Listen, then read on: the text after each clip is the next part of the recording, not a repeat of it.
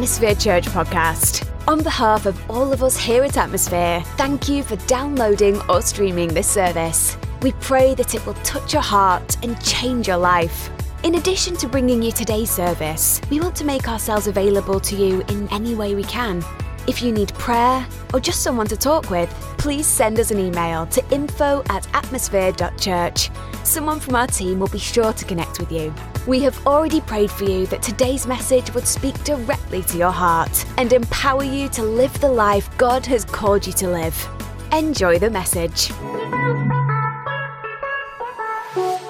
As you can see from that video, our series is called Follow Me. We're looking at this phrase that Jesus often said himself in the Gospels. So I'm going to pray this and we're going to jump into our new series this morning. Father, I just thank you so much for the lives that were changed last week during our Easter service.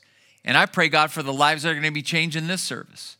I pray, Father, that anybody that is discouraged today, that's a little anxious today, God, that you would just give your life-giving spirit and give them love, give them peace, give them hope this morning. And I just thank you in advance for how you're going to use this message to encourage us, edify us, and even possibly correct us. We pray this all in Jesus' name. And everyone said, amen. Well, let's talk about this idea of follow me because, I think social media has changed this meaning for most of us. When we think of followers, we immediately think of social media platforms like Instagram, right? Just a little quiz for you. Do you know who has the most followers on Instagram these days? Well, I compiled a list, thanks to Wikipedia, of our 10 most followed accounts on Instagram. So the first one doesn't count. That's Instagram, itself. But the first top one is actually a soccer player, Cristiano Ronaldo, 213 million followers, followed by Ariana Grande. She's an actress and singer. The Rock, that kind of surprised me. He's up there, 179 million, the third most followed person on Instagram. Then Selena Gomez. And then rounding out the top 10, this is what was funny to me, is National Geographic. That's kind of funny. But see, you follow someone on Instagram, you friend someone on Facebook, but I realize that not all these people on Facebook are my friends. Let's be honest. Most of them are acquaintances. Some of them might even be my enemies. I don't know. I think sometimes they're just waiting. Some of these people are waiting for me to put up a dumb post and they're just right there to put a little snarky comment to it. But this is what I love about Facebook is if somebody posts something to my post, I can just hit delete. And it feels pretty good to be able to do that. And I realize that somebody that likes my picture on Instagram or retweets my tweet isn't really my follower. I think Jesus has a lot of followers and friends that are more like people on Instagram and Facebook than they ought to be in real life. And this is why we want to talk about this whole series, Follow Me. Throughout history, it's been clear that Jesus has always been one of the most admired figures. This is interesting. Time magazine on their cover story on the 100 most significant figures in human history. Jesus was numero uno, followed by Napoleon, then William Shakespeare, and then Abraham Lincoln and George Washington made the top 5 list. And poll after poll from different surveys, Jesus continues to be identified as one of the most widely admired heroes in the history of the world. I think that's good in a way, but here's the thing. We admire Jesus, we look up to Jesus, but he didn't ask us to be his admirers. He asked us to be his followers. And at the end of his famous Sermon on the Mount, this is very sobering. Jesus said this in Matthew chapter 7. He says, "Not everyone who says to me, Lord, Lord, will enter the kingdom of heaven. But he who does the will of my Father who is in heaven will enter. Many will say to me on that day, Lord, Lord, did we not prophesy in your name, and in your name cast out demons, and in your name perform many miracles? And then I will declare to them, I never knew you. Depart from me, you who practice lawlessness. Jesus is saying a lot of people state my name, but they don't really know me. They're not really my followers.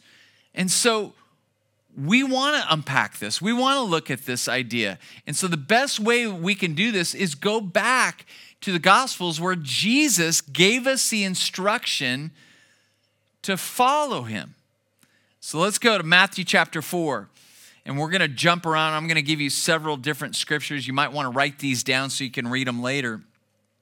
But in Matthew chapter 4, it says this, it says, now as Jesus was walking by the Sea of Galilee, he saw two brothers, Simon, who was called Peter, and Andrew, his brother, casting a net into the sea, for they were fishermen. And he said to them, follow me, and I will make you fishers of men. And immediately they left their nets and followed him. Another person that Jesus called. In Matthew chapter 9, verse 9, it says, Jesus left that place, and as he walked along, he saw a tax collector named Matthew sitting in his office, and he said to him, follow me. And Matthew got up, and he followed him. Matthew chapter 16, verse 24. Then Jesus said to his disciples, if any of you wants to be my follower, you must turn from your selfish ways, take up your cross, and follow me. All these times he said, follow me, it was meant to say you're going to pursue my way, not your way. And this is a good thing for us to remember, is that the early Christians, those early first century followers of Jesus, they were referred to as the way. So when people would think of Christians, they would call them the way, because they knew that they were following a certain way of life. So a lot of us remember this when we were kids, right? We did follow the leader. I'm sure you did. I know I did a lot. It's funny, my friend Dale and I, we loved BMX bikes. I mean, we were those 80s kids, you know, just like on Stranger Things. I mean, we rode our bikes everywhere. So very often we do follow the leader. And what we would do is we would do little tricks, and then whoever was following had to do the same trick. See, this is what Jesus is after. He's after not just to be our Savior. He's after us to follow him in the way of life that he lived. He is after us doing the things that he did. Very often he would teach his disciples. And the reason he would teach them is so that they can go out and do the things that he was instructing them to do. So to be a follower meant that you had to leave your way and follow the way of your rabbi or the way of your teacher. This wasn't just, for Jesus. Any rabbi during first century times, they would have disciples. They were followers. So they would leave their jobs. They would leave their families. They would leave their stuff, and they would just go after the rabbi that they were being discipled by. And Jesus isn't necessarily asking us to leave our careers, leave our families, leave our stuff. He's asking us to leave our way of living that is centered on ourselves and to pursue a new way of living that is completely centered on him. It was an invitation to this way of life. Now, a few weeks ago, I told you guys I had a revelation with this pandemic, and I thought was, at first I go, is this me or is this God? But I've gotten so much feedback from mentioning this a couple of weeks ago. I know this is from the Lord. That, 3 months ago, if somebody were to have mentioned Jesus coming back, we would have just probably shrugged it off and put it on the back burner, or maybe even ignored it. But I think this pandemic has really caused us to wake up to the reality that it's been there the whole time. We just kind of put it on the back burner, that Jesus is coming back. I mean, 23 out of the 27 New Testament books of our Bible mentions the return of Christ. And I think this idea of follow me is so important for us to understand that not everybody that says they are a follower of Jesus is genuinely a follower.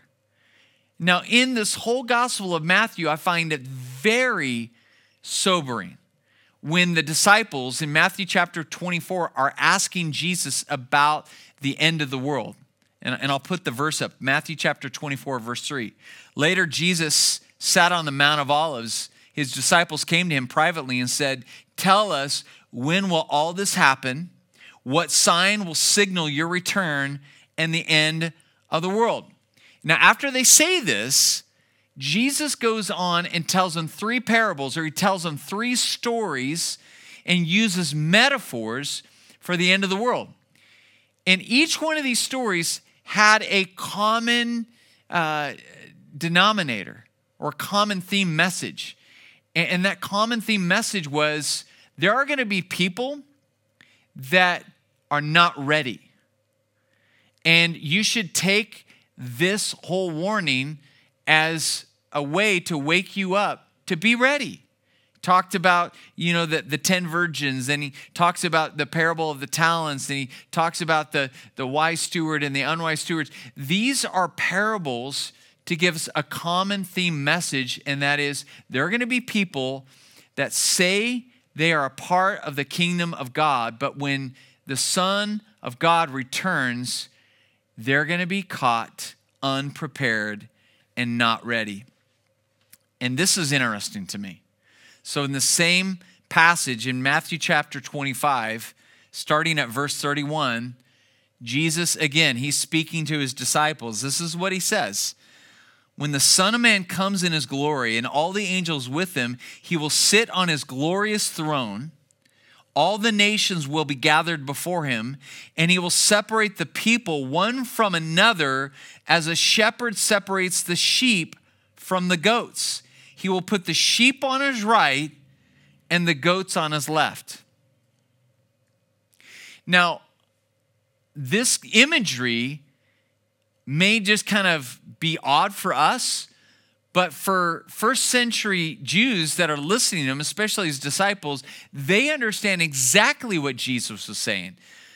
Because really one of the only places in the world, even to this day, where flocks are goats and sheep are combined in a flock is Israel. So this was a common practice to have both goats and sheep kind of mingling together, and for shepherds to have to go and separate the sheep from the goats for whatever various activities they needed to separate them for. So Jesus is given this imagery to say, at the end of the age, at the end of the world, there are going to be people that are going to be in the flock.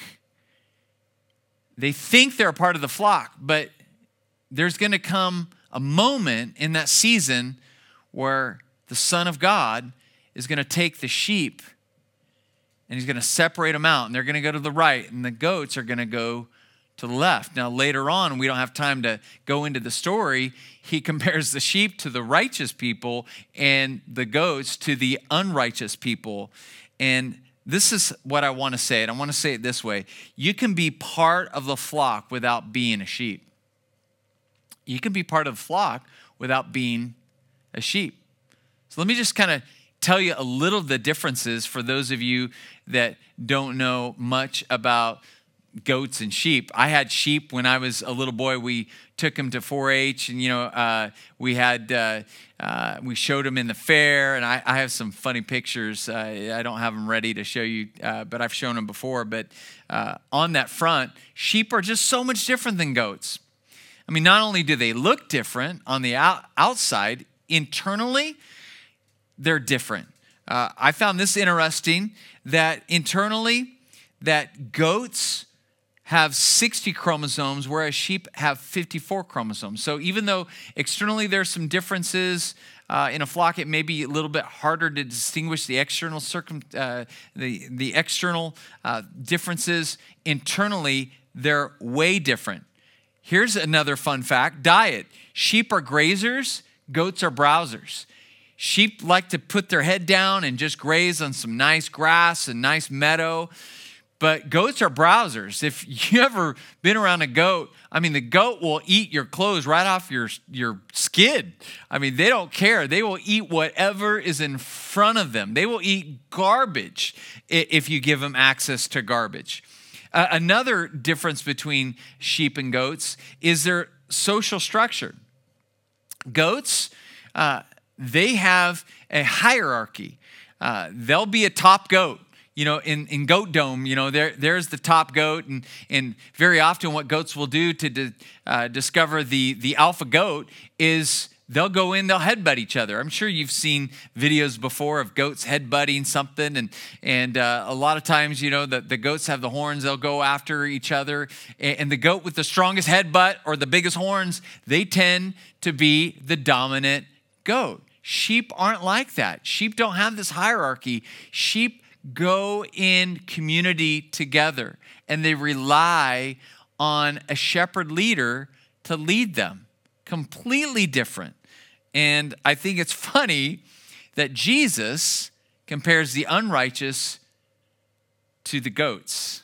Think about this. Goats don't like, you know, to be told what to do. They eat whatever they want. They're kind of like a self-centered creature.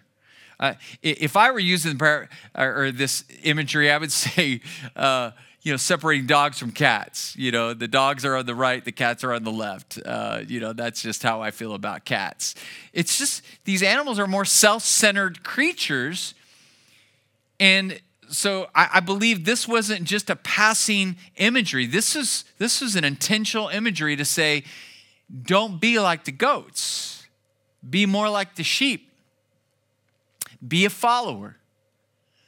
And if you do the things that your shepherd wants you to do, you're going to be found in the right group on the right side. That is the whole idea of what Jesus is talking about when he's talking about separating the sheep from the goats. I don't know where you're at. If you're on the right or you're on the left, if you feel you're more like a sheep or you're more like a goat. But this is a sobering reality that there are people that believe with all of their heart that they are a follower of Jesus, but they're more like admirers. They're more like those people in Time magazine that tend to admire the things of Jesus, but stop short of making Jesus their way of life. And as we just kind of conclude this idea, and I love this, I need to be more intentional to say in conclusion, because studies show that 65% of you tuned back in as soon as I said that word conclusion. Conclusion. Do I got your attention? Just turn to somebody in your home right now and say, in conclusion. In conclusion, this is what I want to tell you. That as we talk about this idea of following Jesus in the weeks to come, there are certain qualities that a follower of Jesus will have. Now, if you fall short of living out these qualities, it doesn't mean you're not a follower. It just means that you have to rely on the grace of God to really get you through maybe a moment in your life where you stumbled. But a follower of Jesus is going to be striving to make the qualities of Jesus their way of life. And so over the next several weeks, we're going to be looking at what are the defining qualities that a follower of Jesus really possesses, and how might we start living those qualities out better in our lives. So as we think about that, as we get ready to end our service today and go back into a worship song, let me ask you a very sobering, maybe humbling question. This morning, are you more like a sheep? Or are you more like a goat? And the good news is Jesus gave us this passage to give us a warning, to say, I haven't returned yet, and there's still time for you to bring correction into your life. Because let me tell you, when you're a follower of Jesus, your life is going to be changed. I like to say it this way, and a preacher that I listen to sometimes, Andy Stanley, said it this way, and I just love it. It says, following Jesus will make your life better, and following Jesus will make you better at life. I fully and firmly believe that as you follow Jesus, it doesn't mean hardship is going to go away. It doesn't mean suffering is going to go away. But I will tell you this, when Jesus is leading your life, the way you handle hardship and difficulty and trials is completely different than when you are leading your own life. And I will tell you this, that we make terrible managers for our own life. And the best decision that you can ever make is putting Jesus in charge of your life, where he's leading you. He's showing you the way you ought to live your life. And when you do that, my friend, your life is going to completely have a turnaround. And it's going to be the most amazing thing you've ever done. So would you pray with me?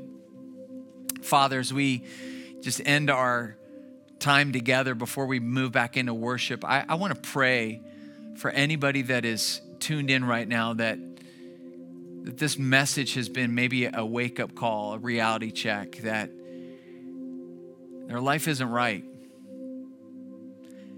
Maybe they're a part of the flock, but they have a hard time seeing themselves as a sheep right now. God, I pray that you would take us from being an admirer of Jesus, becoming truly a follower of Jesus. And show each of us, as we're praying, what ways that maybe we need to make an about face and start pursuing better and more intentionally in our lives. And while everyone is praying that, if you're listening and you would admit that you're far from God and you have never made a decision to become a follower of Jesus, we want to partner with you if you want to make that decision to become a follower of Jesus today.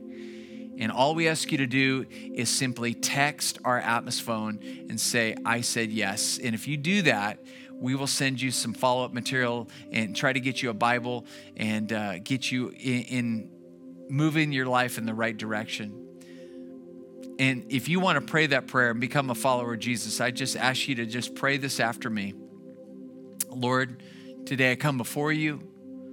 I thank you, Jesus, that you came to this world, you died for my sins, and you resurrected from the grave so that heaven can start living in me right now. So fill me with your Holy Spirit and allow me to submit my life before you so that you can lead me in the way I ought to go in every area of my life, because I want to follow you. In Jesus' name, amen and amen. Thank you for tuning in today to another great message from Atmosphere Church. If this message has spoken to your heart, would you take a moment and share it with your friends? You can connect with us on Spotify, iTunes Podcast, Facebook, Twitter, and Instagram. Simply do a search for Atmosphere Church through these various platforms and then click the follow or subscribe buttons. It's another great way for us to be able to stay connected with you. If you live in the Southern California area, we would love to invite you to be part of our family. For more information about our church, go to our official webpage at www.atmosphere.church. Finally, if this service and our other resources bless you, would you consider giving back to Atmosphere Church to support not just these things, but to also support the creation of even more resources for you and really for others who are also desiring to grow in their faith? To make a donation, simply go to our website and click on the tab that says Give. Your gift of any amount is greatly appreciated. Until next time, we pray you will keep the faith, spread the hope, and live the love.